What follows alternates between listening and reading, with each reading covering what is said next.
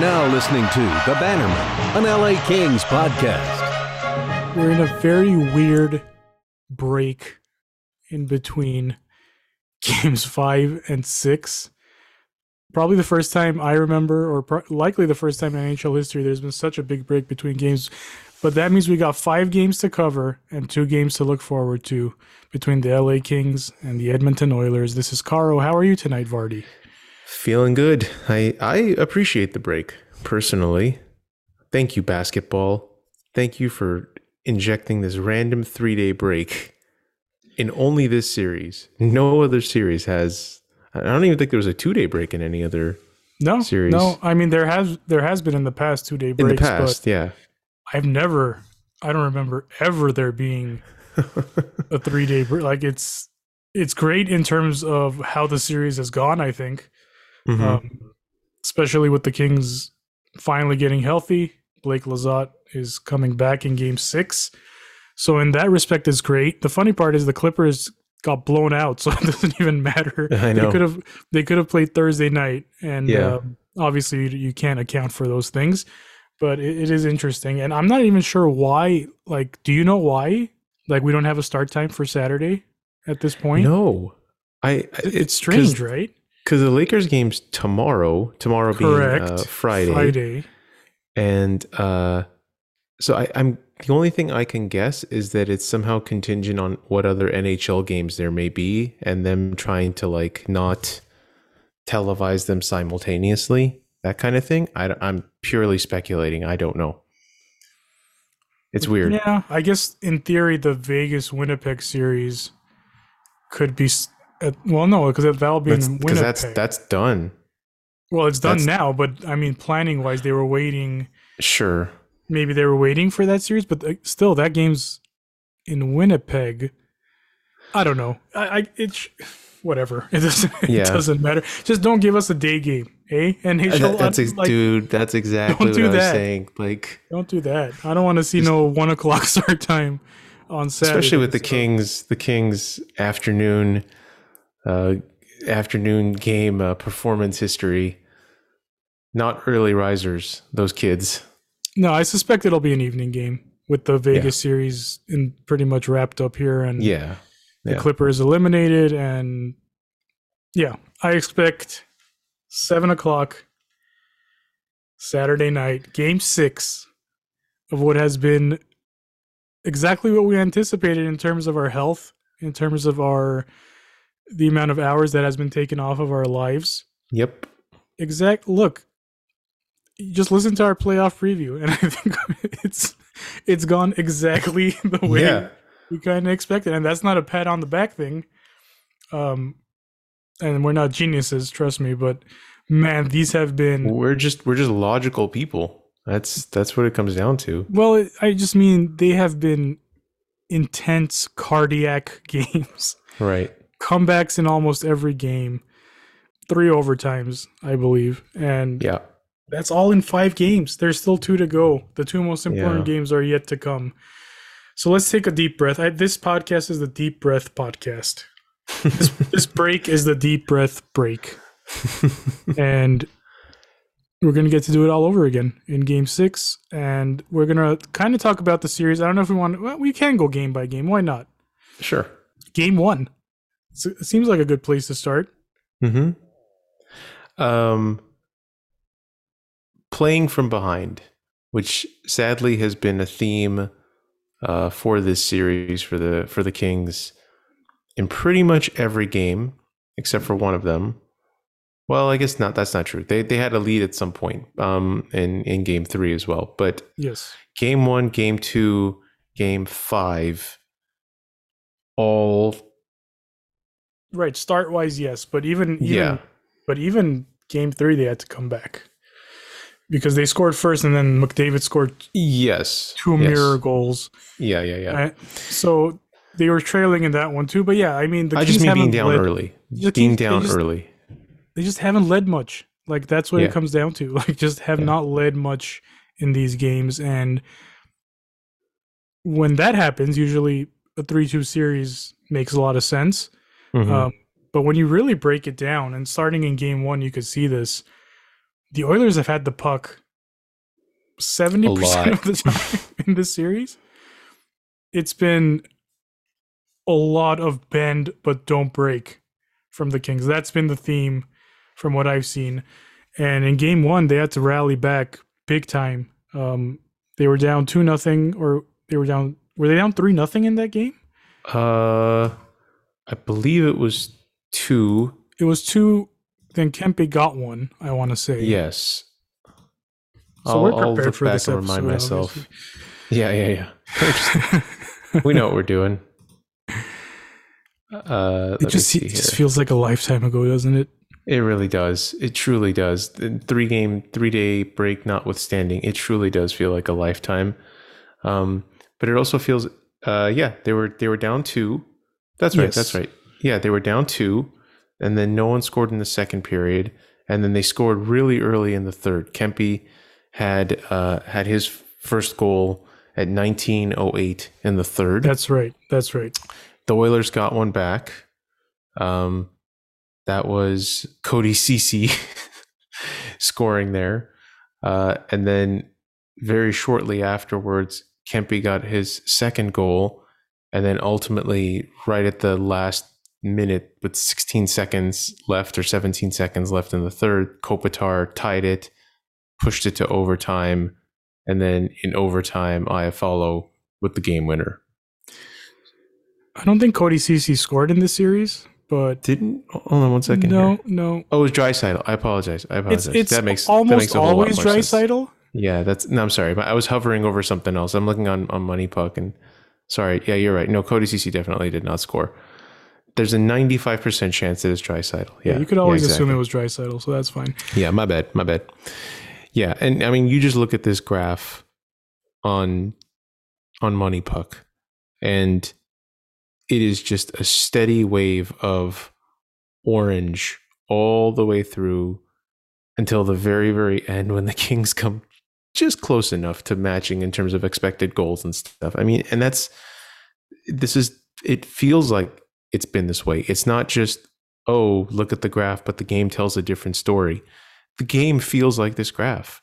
The game feels exactly like this overwhelming wave after wave after wave of the Oilers controlling the puck, getting the higher danger chances, Korpisalo playing lights out in the first couple games, keeping his team in there, giving them an opportunity to claw back and get these goals, which frankly, a lot of them have not been good goals. I think that's the most, if there's one truly disappointing part here, because you knew the Oilers were going to get their chances. You knew the Oilers were going to possess. You knew the Oilers were a superior offensive team.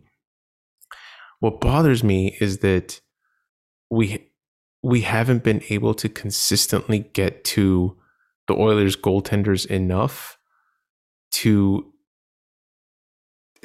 really just keep this less overwhelming. Like, I think there was more opportunities to be ahead than we've really seen, because any even grade B opportunity on Stuart Skinner has turned into like either a goal or a really good scoring chance, in my opinion.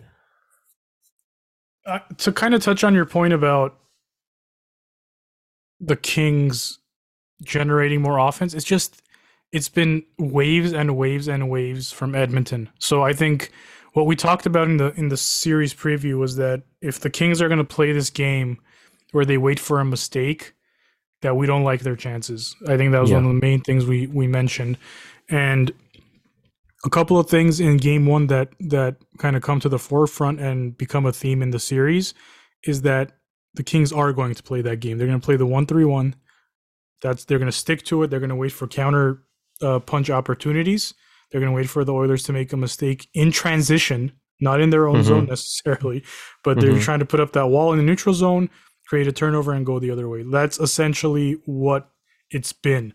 Another theme, the Oilers are going to be good on the power play.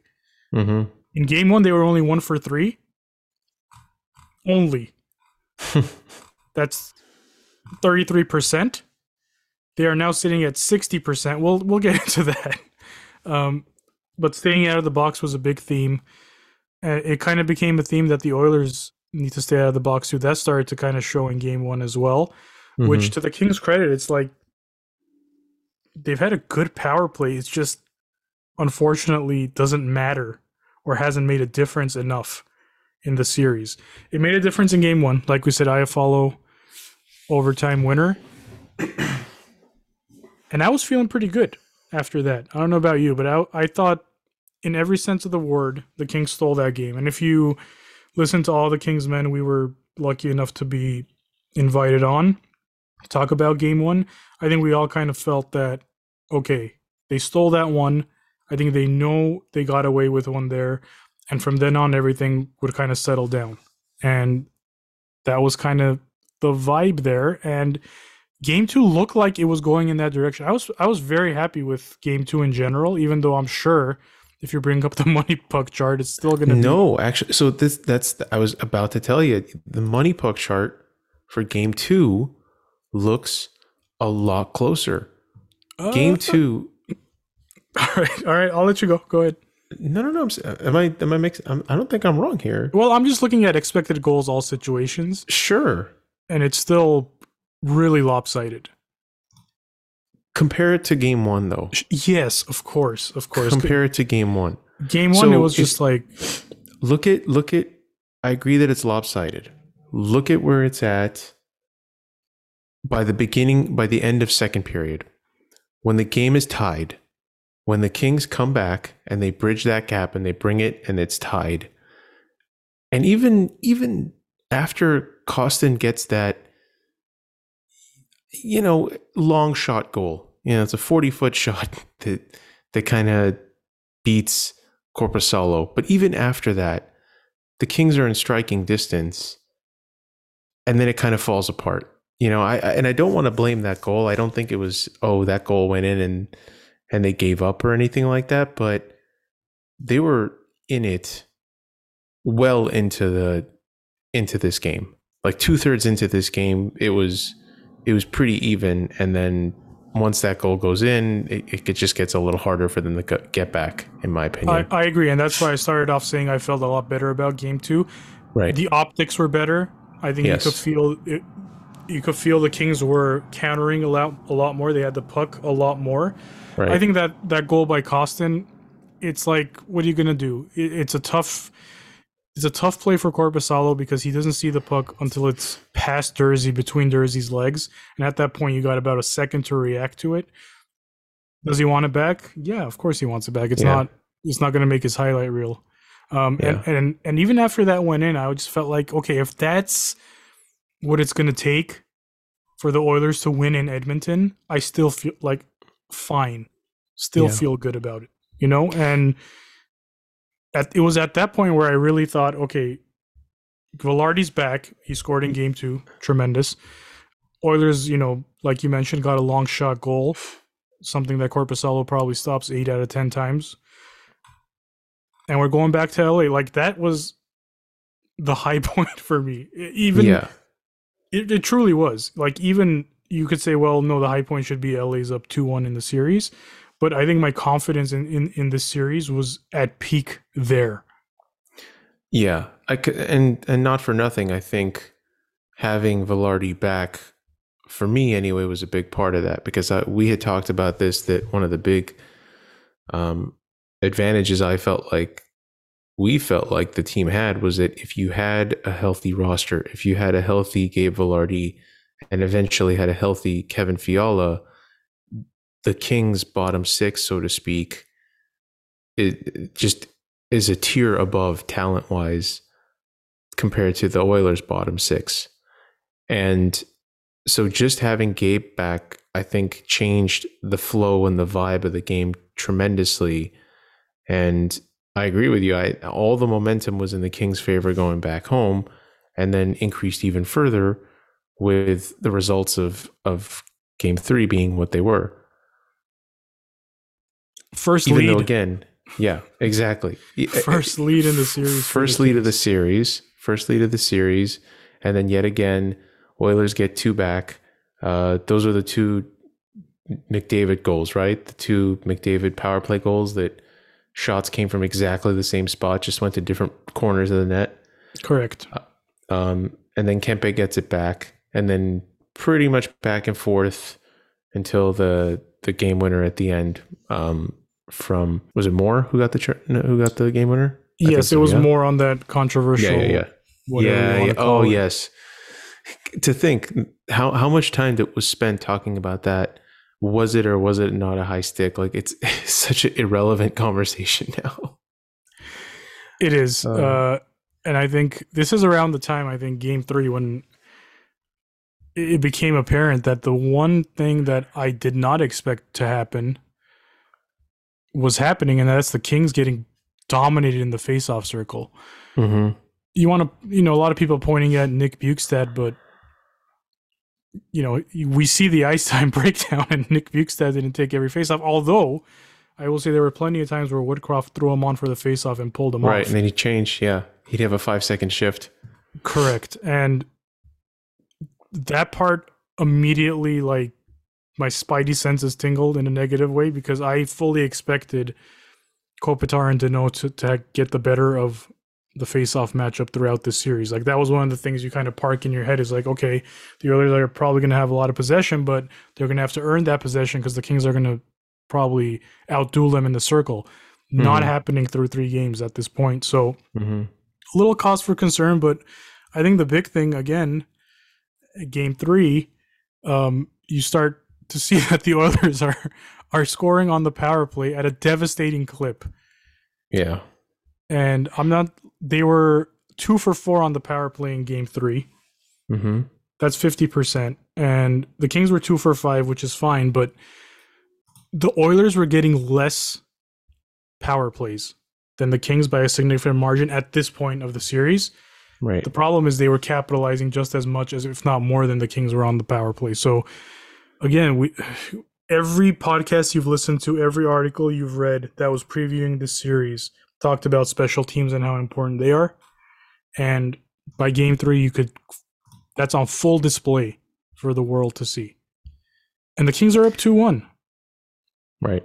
Another theme, I guess, I'm bouncing around a little bit, but the Kings did a good job on Connor McDavid in general. The problem is Leon Draisaitl went. Right. That was his turn to go Super Saiyan on the Kings like McDavid did last season. Yeah. And I don't know what the number was by Game 3, but going into Game 5, he was on for every goal the Oilers had scored. He was on ice for 14 of the goals the Oilers had scored up to that point. Yeah. Which is the most insane stat of this series, even more so to me than the ridiculous power play percentage that the Oilers had. Right. And just to touch on the power play a little bit, and I think this gets into issues we've had with the power play all year. We've been very vocal that this sweeper wedge +1 method, whatever they've been trying to employ, it either just doesn't work or the Kings just couldn't consistently execute it for a lot of the year. They seem to maybe have it figured out towards the second half of the year, but when you come up against a absolute unit like the Oilers power play, you have to be perfect. No matter what strategy you're running, you have to run perfectly, because they can beat you multiple different ways. And so for me, the frustrating part with watching the Kings PK against the Oilers power play is I didn't feel like the Oilers really had to do a whole lot to score those power play goals. I didn't get the sense that it was like, oh man, they're moving the puck so well and the Kings can't keep up. It's like low, it's high, it's outskilling. I mean, both of McDavid's goals were basically him standing near the half wall, near the top of the faceoff dot, inching closer and closer to the faceoff dot and picking a corner. It's. I'm not saying they're stoppable shots because they're pinpoint, and he's the league's leading goal scorer, so clearly he's got the talent to put the puck where he wants to put it. But the frustrating part for me is that there's no challenge on the shooter. That it's just basically saying, like, this is your ice, ye goal scoring god, you score from here. And he's like, yeah, I'm going to. That's exactly what I'm going to do. I hate that. I hate that passiveness, which you touched upon as well with the 131, that like, and I don't know if that's a product of fear or you don't want to get beat. I mean, because they've been coached this way the entire year, but it just looks so much worse against this team when you're passive. Yeah, the penalty kill, 100%. Like we've seen aggressive penalty kills over the years, plenty of times, where teams are, closest man to the puck is just putting the pressure on, acting as if it's a 50-50 puck and challenging the puck carrier. There has not been any of that from the Kings PK. Again, I don't know if I can't tell you with certainty that being aggressive would be any better. Because right. I don't know, maybe the Oilers just move it around twice and, there's a wide open guy at some point if you're trying to be aggressive, right? But the optics, like you said, just look like that triangle on top, Draisaitl, Bouchard, McDavid, with Bouchard at the top of the triangle. It's just like, that's all they're doing is just moving it to those three guys and figuring out which one of them is going to shoot it. That's pretty much it. And they have shot it and they have scored it many times. I don't think. I mean, maybe once or twice they went into the bumper. We'll get into Game 4, but I think one time Nugent Hopkins and Draisaitl connected on a bumper play. Mm-hmm. But other than that, I haven't really. Have you seen? It just seems like a very. No, there's no movement. Yeah, right. It seems like a very. Every time the Oilers are on the power play, they're just standing around by everybody. Yeah, like the Oilers are going up and down, or like the downhill play where McDavid scored twice, but it's not like they're switching. It's not like they're making these correct, in and outs. They're just kind of waiting for the Kings to either fall asleep or just give them a lane. That's really what it is. Or just be so scared of the cross ice pass that they're just like, you know what, you shoot it, Evan Bouchard. Yeah, exactly. And I think that's what it is. And I realize that's somewhat baked into the system, that the whole point of the diamond, triangle, wedge, whatever you want to call it, is to prevent the cross ice pass. It's to prevent the slot shots and the backdoor plays, theoretically, anyway. But on the same hand, you're just kind of like, man, there has to be a way that you can get this power play of theirs to just perform to their average. I'm not even saying like league average, right? So what was their regular season clip was like 35%, something silly, 32%. Okay, and that was still the greatest power play of all time. They're scoring like 66% of the time right now. You gotta laugh at that. I mean, that's an insane number. There's penalty kills that are like 66%. Right. It's silly. So whatever you're doing is clearly working worse than every other approach that the league tried against these guys. And I realize you can't just change your entire strategy within a couple games, but there's modifications you can make. You can encourage more aggressiveness on the part of your sweepers or the side guys on the half walls. I mean, try something different. When they score on you the same way over and over and over again at a rate that's even higher than their historically good power play, you're doing something wrong here. And they were doing a lot wrong. Yeah. In Game 4. Game 4. We're probably going to spend a lot of time on this. I was about to say I was fortunate enough to go to that game, but I don't know anymore. The first period was great. Kevin Fiala, I think, being activated. And on All the Kingsmen, I kind of mentioned, would you be surprised if Kevin Fiala shows up in Game 4? And it's great. I'm right again. Yay. He showed up in Game 4, and I don't know if there was there was an energy boost just from him being in the lineup. In the post games, they mentioned that there was. I think McClellan said so much as just him being in the room was a big boost. But the Kings come out flying. The expected goals bear that out. The Kings were in control of that game. Probably the first time all series where they controlled a period or even a stretch longer than 10 minutes was in Game 4 in the first period. Velarde scores pretty early on. The Kings seem to have found open ice. There was just suddenly this open ice all of a sudden. Kings are moving the puck up, catching the Oilers a little bit in the neutral zone. Everything seemed to be clicking. Arvidsson puts Desjardins in the friggin' spin cycle. It was beautiful to see. And then Kopitar on the power play. And there was a feeling in the building, man. I'm telling you, like, disbelief, perhaps. The energy was off the charts.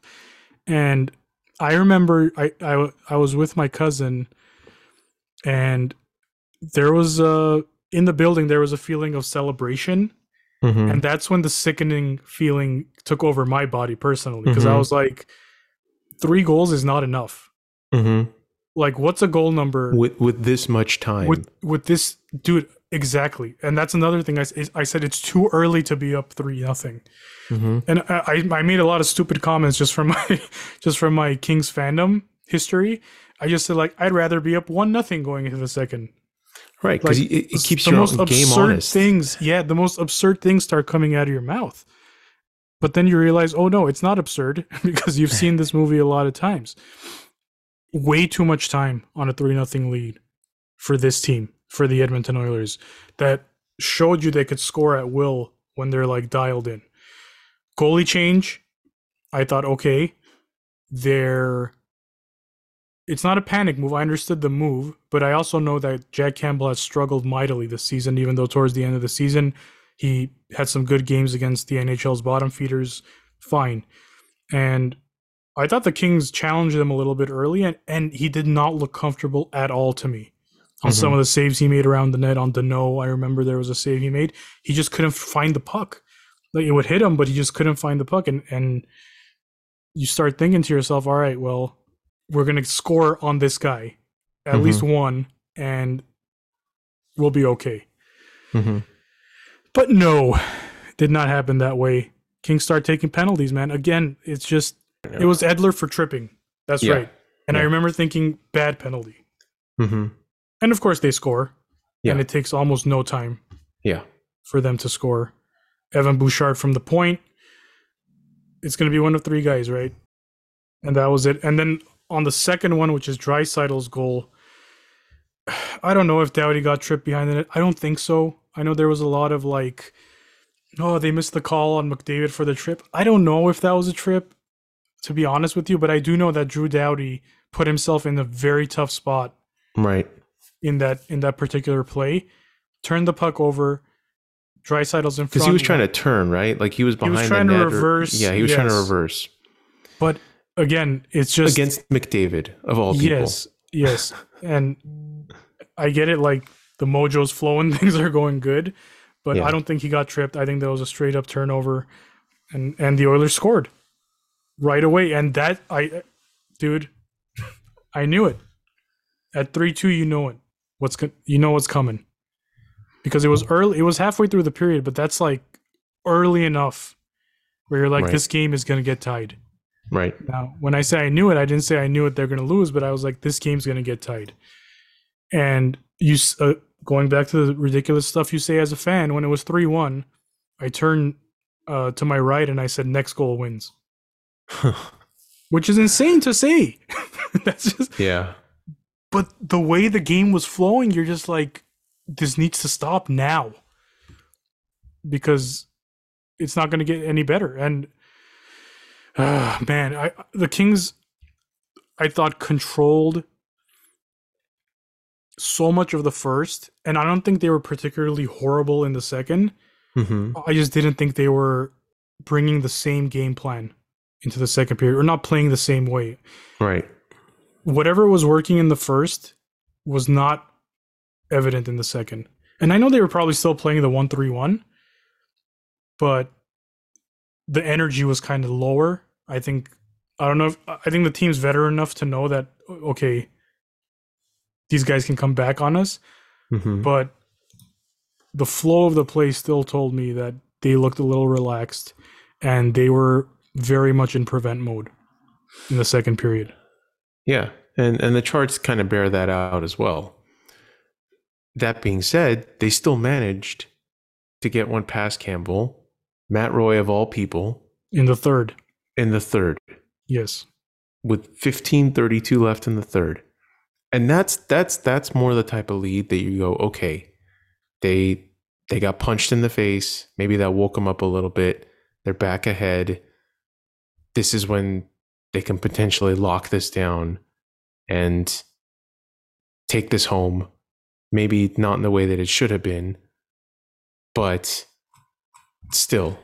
And by the way, I thought they were much better in the third period. Oh, they were. They definitely were. They were pressing. They were looking for holes. And Arvidsson had his breakaway. Was that in the third? Yes. Yeah, I'm trying to remember. Yeah. It was in the third with about 5 minutes left, I believe. And that would have pretty much iced that bad boy. And what are you going to do? The guy makes the save. I'm sure if Arvi did it over, he probably goes backhand and puts it tweeners the way Matt Roy did. Because Campbell really opened up on the fake shot. But then Arvidsson decides to go forehand and, Campbell's wishboning essentially and gets the save. Right. And again, I thought 5 minutes left and the clock's ticking down. The Oilers didn't really look like they had much going, man. Like they were trying, but the Kings were just stifling them, getting it out, right? Like getting the puck. 1-3-1 was working in the third. Like getting the puck, lobbing it out. Getting the puck, lobbing it out.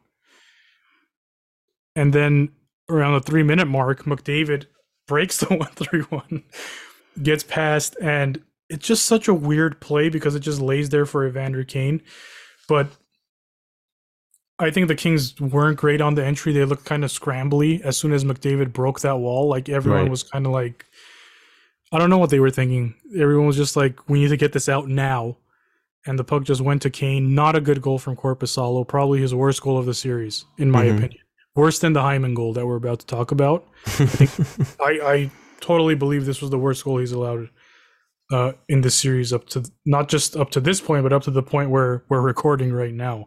Right. He's swimming to his right, and Kane just lets one go. Quick snapshot, quick release, far post, glove side, and he looks so off his angle, man. He looked like he was. If he was like 6 inches to his left, I think he gloves it.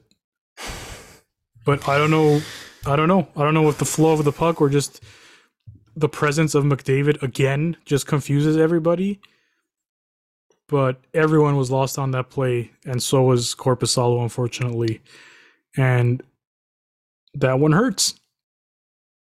Not much else to say. That one really, really hurts because, like I said, it looked like the Oilers were getting stifled, getting frustrated, and then one, again, just a shot goes in. And that really zapped the energy out of the building. Because now it's a one-shot. But, there's two ways to look at it. We were up 3-1, and now it's a one-shot game. Or you're going into overtime against the Oilers, and it's a one-shot game. Right. And that's kind of been the flow for this entire series, right? Like, you can look at it as they're getting beat up, but they're still ahead 2-1. Or you can just be like, man, they're getting beat up, and the Oilers are eventually going to break through, and they're going to beat us, right? And so, I don't know, man. I don't know. It's just, there's been a lot of discussion as to whether this was the game that everything kind of broke, and then this carried over into the following game, or whether the following game was its own unique entity, and that's really where it seems like the team broke. Because you and I both discussed like what type of game we thought Game 5 was going to be, and we were like, no, they're going to come out. It's going to be just like the last few, neck and neck, claw, scratch, bite, bend but don't break, keep it close, and feed again off of the energy of the success that you had from the previous game, the success now of having some healthy guys back in the roster. Third line going to take over again. Felt good. Honestly, even 2-2 going back to Edmonton, I didn't feel like this is over. Oh my God, they have all the momentum. I can't believe they tied the series. I never once felt that way. I was like, it's going to be even again. And before we get into Game 5, just the Hyman goal. Yeah. Can't remember if the Kings were changing, but it's Bouchard coming out from behind his own net. With no pressure, of course, because they, come on, no one's going to press him, right? With the way the Kings are playing right now. But stretch pass to Hyman. I thought Doughty. Tough to say, man. Looks like Doughty's just like, all right, well, everything looks fine here, Corpy. You got this. Yeah. But at the same time, if everything looks fine and it's just Hyman alone, I would like to see Doughty close the gap there. It's just, I don't think there were any other Oilers threatening. Right. I don't think Hyman had a pass option. No, because Anderson was there with Doughty. It wasn't a 2-on-1. Like, Anderson was in position. He had the other guy. So Doughty kind of played it down the middle of the slot, could have very easily slid a bit more over towards Hyman, but he only decides to do that probably just before Hyman shoots and really does nothing in terms of defending on that play. It's past the release at that point. Yeah. And so you want to nitpick? Yeah, I think Drew could have closed out there. But series is tied going back to Edmonton. Not the worst case scenario. So I was pretty positive after Game 4. I was, and I even tweeted something about like, hey, if someone told you pre-series we're going 2-2 back to Edmonton, you'd probably be like, I'll take it. Yeah, you got a very positive response from, of course, literally everyone on Twitter who's just been just the best people really this week. I gotta say, been great. Yeah, Twitter's been great. Blocked a few people. It's been fun. It's been all for right. what it's worth, by the way. I don't know if you've ever really dug deep into these money puck charts. Like every goal, they kind of tell you what the percentage chances of scoring from a shot from that location, etc. For example, Draisaitl's goal, the third goal at the end of the second period, had a 62.3% chance of going in. Pretty high, right?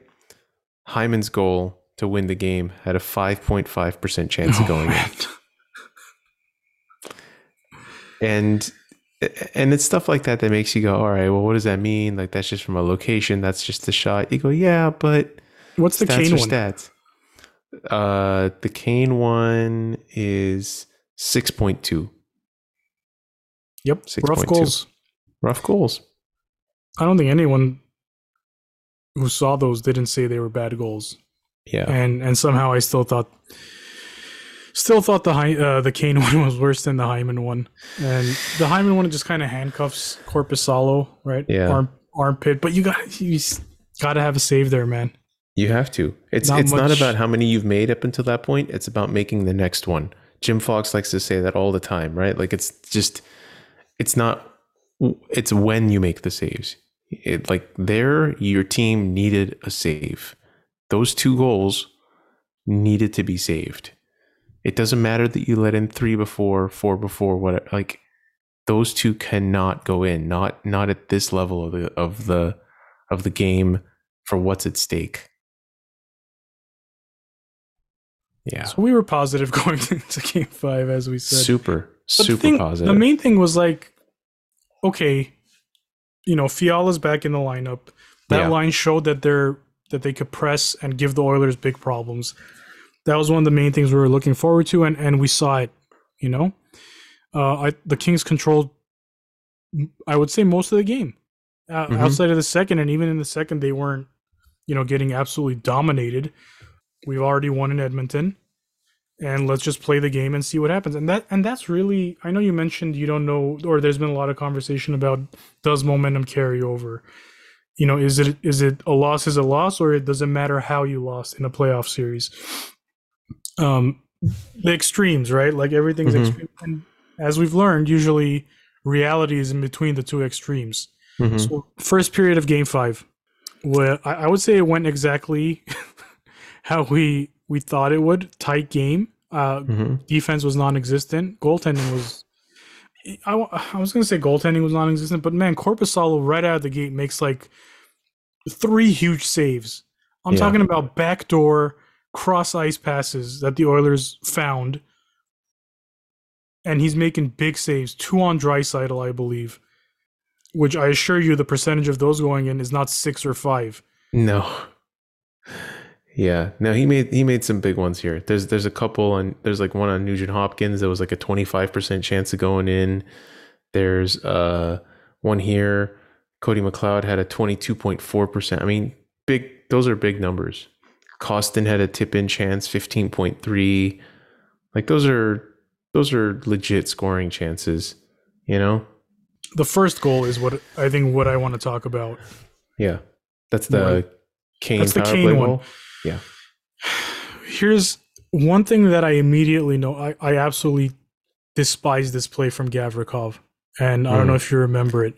When he was on the kill and he took it all the way down. Yes. And it's a terrible play. It's an awful play. First of all, you're going 1-on-3, Gavi. Okay. Yeah. And I understand you're pumped. And I understand that you do have an offensive touch, as you've proven. But he flies down the wing. In attack mode. Yes. And takes a backhander. Yes. That is the lowest percentage shot you could think of. A backhander from the boards. Misses the net completely. It rings around. The Oilers don't even have to set up a break yet. Right. They're going. Yep. And he's stuck way deep. And he's got to hustle back. Right. As one of your primary penalty killers. I think Jesse interviewed Cameron Gauntz after that one, and even he pointed that out and was like, in the kindest way possible, he's like, that's a play that I don't like to see as a defender. And I was like, man, he's being so kind, because I was watching him. Someone else brought it up. I haven't listened to that yet, and I will, because I love Cameron Gauntz. It's tremendous, as always. But I saw him hustling down, and I was like, okay, he's got a lane. The smart thing to do here, go behind the net, pull up, pin it, some low-key stuff. Buy time, let your team change. Maybe rim it even, maybe even in that moment, you slap it all the way back down into your zone to your defending, guy who's standing there. That means something. Anything but how he finished that play once he got past the blue line would have been better than what he did. He could have dumped it and gone right back, and it would have been a significantly better play. Now, that did not directly lead to the goal. I understand that, but it completely throws off. I'll tell you what it did. It left the Oilers on the power play with enough time to set up. Yes. That's what it did. Yes. The first unit was gone. Yeah. You killed, and it's such a big moment in Edmonton to kill a penalty. Yeah. It's a big moment, dude. Like, they're scoring 60%, and you had it. You had the kill. Had the kill in the sense that Draisaitl, McDavid, and Bouchard are off the ice. Right. And now, like, Derek Ryan is going to, you know what I mean? Like, yeah. Anyway, I was so frustrated. And Korpisalo, look, he's playing it deep. And Jim Fox mentioned this several times. The 2 McDavid goals in LA too. He's deep in his crease because he's scared of the cross ice pass. Like, it's just, he's been, listen, he got crossed up 6 times in the first freaking 5 minutes the Oilers were going backdoor, right? Like, he had to go post to post on 2 saves in the first 3 minutes of the game. So I don't blame him. Like, I understand you're like, okay, Corpy, challenge the shooter, trust that your guys are going to take away the cross ice. I think there's an argument for that because Draisaitl's off the ice. So you're looking at Evander Kane, like, if he goes cross ice, he's not going to Draisaitl. He's going to, like, I don't know who he's going to, because I can't name you the friggin' second unit of the Oilers. I mean, maybe Hyman, I guess. I don't know. I don't really know where Hyman. But here's the other. Anyway, yeah. Here's the other problem with that. I understand that fear, that deep play, trying to stop the back door or whatever. Is that not a conversation that you have with your defenders, with your penalty killers, to be like, look, man, I'm playing deep, or even in between coaching sessions, in between games where you go, look, Corpy's been feeling like he needs to play deep, or he has been playing deep. Because that's another situation where I look at that. I want to say was it Gavrikov who was covering Kane on that shot when it came? Maybe if he hustled back in time, he's certainly on the ice. But so that's another one of those plays, much like the McDavid goal, where Kane, again, inches, and takes the shot from pretty much the face-off dot. So if your goaltender is playing deep because they're worried about the cross pass and being able to get from post to post, in my mind, that's the defender's role to step up and prevent the shot from coming and picking a corner. It's another one of those, like, you're standing there, you're passive, you're adding nothing to the defense of this play if you're just standing there and letting him inch a little closer to a better shooting lane. So it's Matt Roy, and he's starting to close out on him, and Kane shoots it between his legs. So similar to it's similar to Dersey Costin play, where like I don't think Korpisalo's picking it up in time to react properly, because even if you look at Korpisalo's reaction, he's looking down, and as soon as the puck beats him, and then he goes up. Yeah, he pops his head up like, okay, I didn't see that. Yeah. So again, it's yes, the closeout I think should be. There was no close. I just watched it. There is no closeout by Roy. There's I take none. it back. There is none. He backs up. He literally, Kane is skating up, and you could see Roy either stationary or kind of starting to glide like backwards. Doing the weird squat. Yeah, the in between thing. Like, yeah, that does nothing. That adds nothing. All you're doing is creating a tighter screen for your goaltender to not be able to actually see where this puck is coming. You're compacting yourself, and there's no vision there. You're a bigger screen farther out. It's not defense. It's nothing. So I will say, just watching it again, Korpisalo didn't see it till it was too late, and it's 1-0. And then the second one, like how does your heart not go out to Korpisalo on that? It's a bang play with Draisaitl cruising in the front. It's from McDavid, right off the far post and in. And Quinton Byfield had a rough period, and this was where it started. the roughness started. He's on Draisaitl, so it's not necessarily that it's his man, so to speak, but it's his man in that moment, and he just doesn't tie up the stick. He's got a stick on him, but it's not. He really doesn't either. He's trailing from behind. Draisaitl gets the shot off, and then Quinton throws like a weird cross check at the end of. I mean, there's so much gap there. There's so much gap there. Right, and it's a 5-on-5 goal, so it's not like it's just take the stick, Quinton. If you just took the stick and lean into him, that doesn't go in. Yeah, and so before you could even settle into your seat, 9:20 left in the first, it's 2-0, and not that at that moment I felt like it's over, but you're like, okay, now the Kings have to fight back again. I think the reason why this one it felt a little bit worse once those two happened is because I was getting the sense that Corpy was tiring out a little bit for how many shots he'd stopped, for how many huge saves he'd come up with. Not to say that those were easy saves, he should have made them, but it was just like, okay, now you're going on back to the last game. You're talking about 2 bad goals, right? That ended the last game, that tied and ended the last game, and now 2 additional goals. You're just like, okay, I think he's hitting a little bit of a wall right now. Like he's just been under siege for so much, and then now he's getting bad defense in front of him too. Like he's not even getting like the simple defense that should be helping him out in this scenario. Yeah.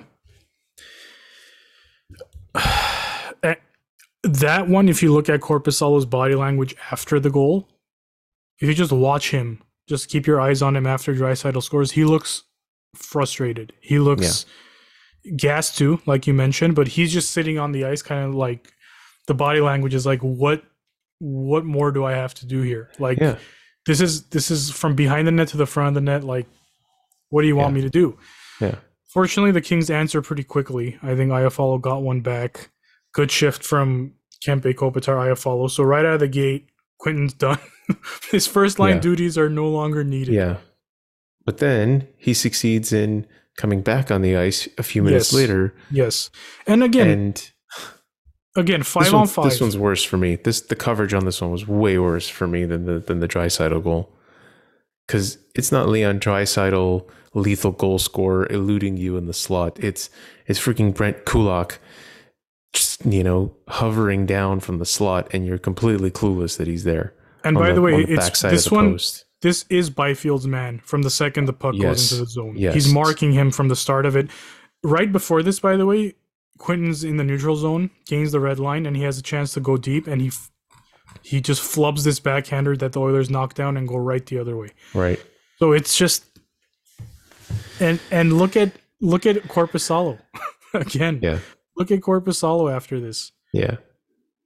Yeah. This is like, dude. Yeah. How can you even blame him? Like, he's tired. He's like, if I'm going to do this all night, it's not going to be good for any goalie, really. But again, the Kings get one back. Right. on a neat little play by Carl Gunstrom. Really beautiful pass. Nice little play. Good sequence from him in general to just get it deep. First man to the puck, got it to Kempe. Kempe sent it back down to him. A nice little touch play. And Kempe makes no mistake. Space. Yeah, makes no mistake. Goes roof on Skinner, who, again, just looks not absolutely good. Average. He's not a good goalie. That's the most frustrating part about this for me, man. If they could just get 10% more on him, it changes the flows of these games so much, but they're just constantly on their heels so much. It's aggravating, very aggravating. And then the second period of this game, man, I think this is really where you want to domination. Talk about, complete. You want to talk about like, was it when they gave up the lead in game 4? No, because they came back and they got the lead again. Yes, losing game 4 is a kick in the nuts, no question. But I never felt like the fight was out of them until the second period of game 5. Yeah, so exact same way every game has gone, like back and forth. Right. No one's getting blown out. But yeah, the second period, I mean, I don't remember the Kings doing literally anything in the second period. They did of note. I think they put up the stats. Bally put up the stats. The telecast put up the stats at the end of it, and it was like no high danger chances, like 2 shots or something ridiculous like that. And the Oilers were just utter domination. If you look at the shots the Kings put up in that period, only one shot had a better than 3% chance of beating Skinner. Mm-hmm. Meanwhile, you've got a 21% chance by McDavid, a 27.3% chance.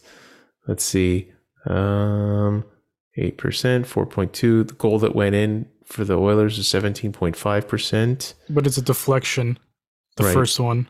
And it's in the second period where you start seeing that the Oilers' bottom 6 is caving in the Kings. Yep. Specifically, the Bukestad line is starting to really assert their dominance. And when talking about the Fiala line, like, they got absolutely hammered by this line. Bukestad scores on the tip. That's it for Korpisalo. I think we talked about it. It's probably a, hey guys, wake up. We're in a playoff game here type of pull. Similar to what Wilcroft did with Skinner in game 4. But unfortunately, it doesn't take long before the Oilers are up 5-2. Bouchard whiffs on one, knuckles one, hits Hyman in the face, beats Copley, who is now in net. And right there, I think that's the game. Yeah. This is also interesting to hear Cameron Gons talk about this, because he was just like, he basically was just, he's like, if Bouchard had actually gotten what he wanted to get on that shot, it might not go in, because it would end up being potentially a straight clapper, right into where Korpisalo typically would be, or I'm sorry, where Copley typically would be, or into a shin. Yeah. I mean, it would be where you would expect the shot to go, but it's because he flubs it, and the momentum is so drastically in the Oilers' favor that it hits Hyman in the face, and it still goes in. Like, because Copley tracked it well. If you look at the replay, he's going to get his glove on it. Right. Yeah. Right. At that point, you're like, all right, it's done. It's done. Agreed. Game was over. There was, I guess, some pushback from the Kings in the third. Yeah. I don't even know. I mean, it's not even worth talking about that 6th goal, which was off of Copley's glove. Yeah, it's just a bad goal. What are you It's just a bad goal, but it doesn't matter. On it. He whiffs on it, hits like 2 players. Right. And it goes in. For what it's worth, Byfield finally gets a goal on a great play by Velarde. You know what? Yeah, let's talk about that. I'm going to find the one positive from this game, like I mentioned in the tweets. Gabe Velarde had that line had a great shift, but Gabe Velarde had a tremendous shift there. Created the turnover, first man pressure, threw a hit, stick lift, goes up back to Fiala, I think, and Fiala goes back down to him. Am I remembering this correctly? I think so. And then I think he forechecks, doesn't he? He strips, if I remember correctly. Yeah, he strips, but it went to Fiala and then back down to him. I think because Fiala got an assist on the goal. I think he stripped the puck. from behind the net, put it up to Fiala on the half wall. Fiala drove in, dumped it back down to Velarde behind the net, and Velarde delivers just a dime of a pass right to Byfield. And I swear to God, if Byfield didn't score that one. Here's my favorite thing about that goal. It proves to me, without a shadow of a doubt, that Gabe Velarde is a gamer, and for two reasons. First of all, to strip and then to make the play obviously is outstanding. But after the goal, you see the Kings go for the huddle. Byfield's obviously like shoulders slumped, like yay, we scored. The other guys, Velarde goes up to he's screaming at Byfield, and like the guys like let's effing go now. Right. Whereas the rest of the guys are just like ho hum, like we got one. This guy is amped. Like he is amped. I've never seen him not excited for a goal, his or someone else's.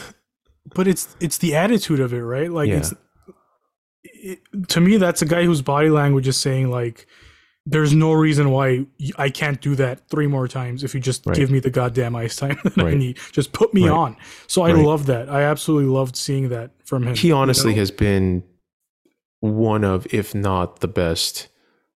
I mean, no, I can't say that because Kempe has had a tremendous series. Yeah, I have to give credit where it's due. Like Kempe has been, But Gabe, for the games that he's played after not having played for an extended period of time, looks tremendous out there, in my opinion. Just all around game wise. He does. And nice to see him play center and still be able to thrive. That's a nice little that's nugget. An interesting wrinkle. I wasn't expecting that to come around, but I think that opens up some possibilities if they want to explore that for next season as well. That solves a lot of problems if that actually becomes a thing. Yeah, it would. And we'll cover that whenever the time sometime in the future when we're happier to talk about those things. Yeah. So let's talk about it. Game 6. Sorry, before we go to game 6, I have to say this. Kings are down 2 goals and then 3 goals. And I understand that the Kings system is the 1-3-1. I get that. I get that it's, someone tweeted me, is like, before the playoffs, like, what do you think about the 1-3-1? And I just kind of be like, dude, like at this point, it's not even worth talking about. They're going to run the 1-3-1 beginning to end, like hard it. But I am a little concerned when I'm watching the game and it's 5-2 and the Kings are dumping the puck in and going 1-3-1. It's very frustrating. We've talked about this, 15 episodes ago, where I've mentioned I don't like that forecheck in general. I like it situationally, that neutral zone play where it's just like, okay, we have the lead. Let's go into the 1-3-1. Fine. But to run it and just to set it up when you're down 3 goals is really mind-blowing to me for an NHL team to do that. And to not have a plan B in that situation, I think is the most frustrating thing. To not be like, okay, guys, we're down 3. Let's, when we dump, let's send 2 in and pressure these guys who have shown you that they flub the puck. Darnell Nurse, Cody Ceci, Descharnay has been a human highlight reel in the worst way in this series. Even Ekholm he's a good player and he's a good puck mover, but he's not Roman Josi. Like he's still Ekholm. Go. Bouchard, fine. You want to tell me Bouchard? Okay, I'll give you Bouchard. But at that point, for the Kings not to pressure was very disappointing to see. And I think that's when you realize that game was over at 4-2, 5-2. Yeah, the problem here, and in general with the 1-3-1, is that you're inviting them to attack you with speed, and you're saying, I dare you to get past our 3, right? Like that's your main line of defense. Your 1 is just there to like. Well, the point is to force the dump. That's the point of the 1-3-1. That's what I mean. I mean. But so your 1 forechecker, really the efficacy of that is minimal, quite frankly. you're trying to basically direct them towards one direction, right, and then steering. your three, and then your three sets it up, and then you force the dump, and then your one who's back there is supposed to go and retrieve, give everyone a chance to set that up. That's going to work against a lot of teams. It's not going to work against this freaking team. You know that on its face, it's not going to work against this freaking team, because this team, the Oilers team, lives and dies on controlled entries and has some of the most talented puck handlers in the world. And instead of potentially forcing the guy who has the puck, who's not as talented as McDavid, Draisaitl, Bouchard, Kane, etc., to make a forced play, potentially make a bad pass, potentially in desperation trying to get the puck to one of those guys, mess it up, you're sitting back at the red line and letting them just hand the puck to Connor McDavid, letting him gain speed and attack. It's just not, I mean, it's insanity. It's not a system that works against these guys. Connor McDavid lives to break up 1-on-2s. And how many penalties has he drawn? Just breaking the just breaking 1-on-2s, just breaking between two defenders because they can't keep up with him. There's very few defenders who can keep up with him when he's full speed with the puck, trying to slip between you guys. It ain't going to be Sean Durzi. It ain't going to be, God bless him, but Doughty's taken a couple penalties on him in that way. You just can't. You can't. You're much better off trying to defend the initial pass to that guy than you are trying to stop that guy from entering in on you. I agree. Press the D to make a play they don't want to make. Because right now they're making the easiest 5-foot passes. Right. Darnell Nurse is strolling up the ice. Right. And just looking left and right and just trying, okay, well, what 6-foot pass am I going to hit here? Right. And I would say if you didn't have good forecheckers, okay, maybe you can make a good argument. You got Trevor Moore, man. You got guys like your team is built to be a good forechecking team. They're built. They're exactly crazy. Exactly. Isn't it crazy? You have a team of forecheckers and you're telling them not to forecheck. I mean, it doesn't make any sense to me. You're telling Blake Lizotte, granted he's not playing, but I mean, in general, you're telling Blake Lizotte, like, just hang out at the red line, buddy. Let them come. I mean, that's not where he's in spaces. Not where his strength is, man. You got to get him in tight spaces. All right.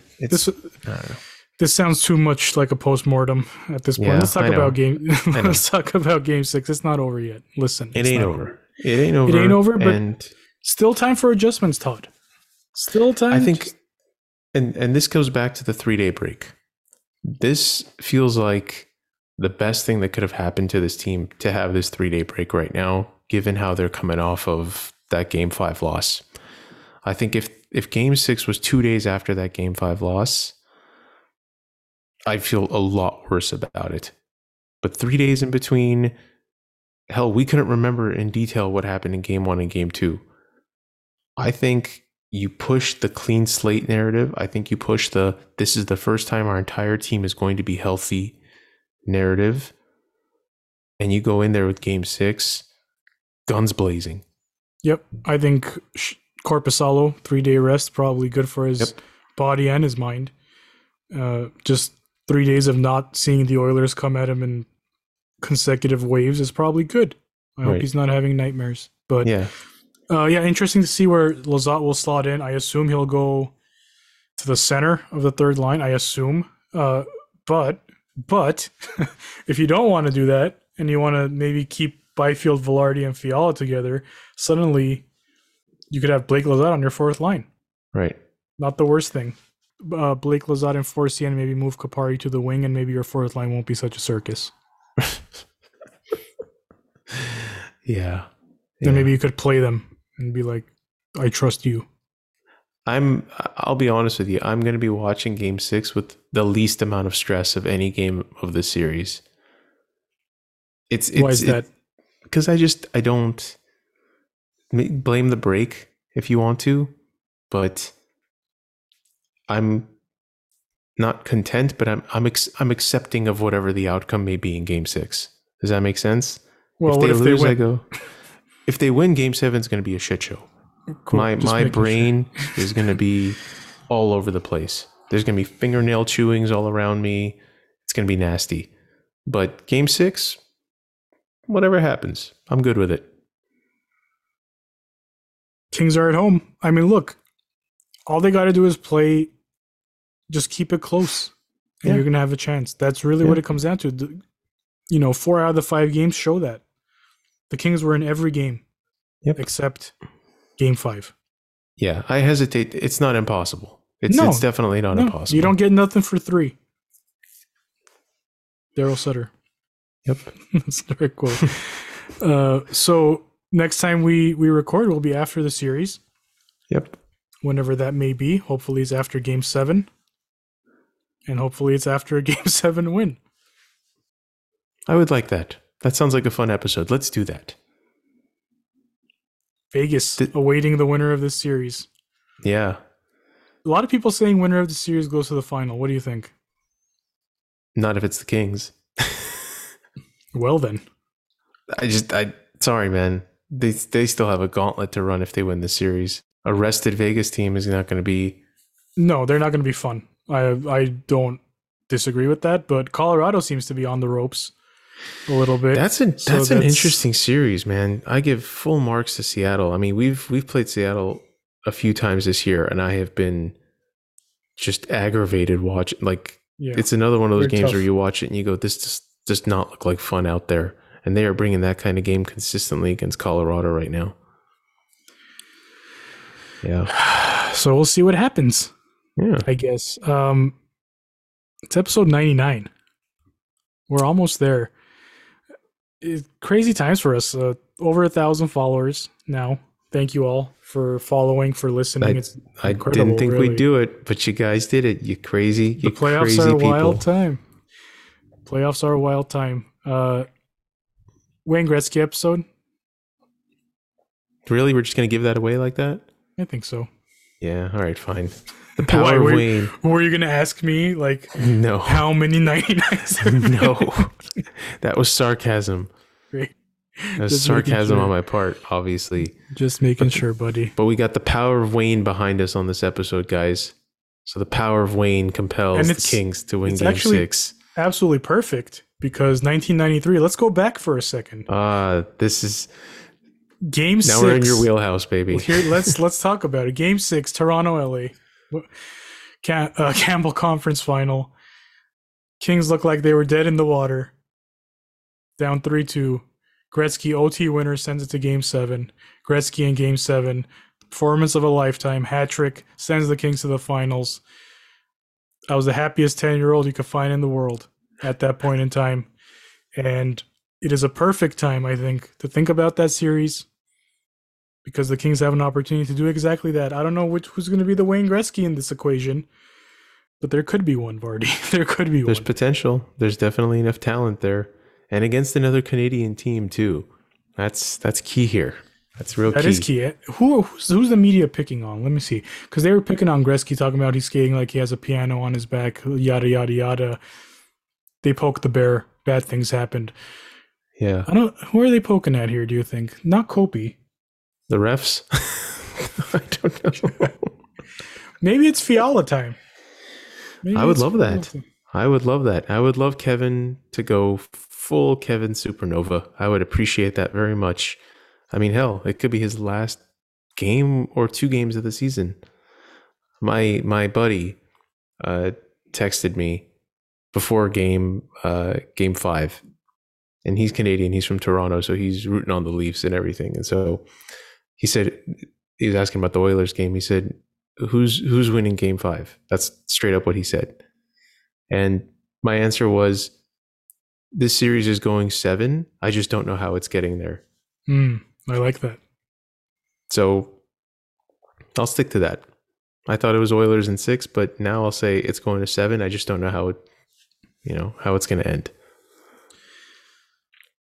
I think that's a poetic note to end on, Vardy. I like it. Take us home. Thank you, everyone. Keep the twin reaction coming. It's been overwhelmingly positive. I will say that. There's always going to be some people who need to throw out their negative thoughts or whatever. you know, it's fine. We don't need everyone to agree with us. We just want a nice, cordial, logical conversation. If you're just going to yell stuff for the sake of yelling stuff because it makes you happy, go at it, but don't expect a response from us, you know? But otherwise, thank you, everyone. We appreciate all the follows. We appreciate all the love. We love interacting with people, and still every day it's kind of crazy that this has all gotten to this point, but we truly enjoy it, and we enjoy all the positive feedback. So please keep that coming. Like, subscribe. We're pretty much everywhere you can find a podcast these days. Hopefully we got a fancy, fun episode coming after this one, and not a post-mortem. 100 coming up. 100 coming. Go Kings go. Let's do it. You've been listening to The Bannerman, an LA Kings podcast.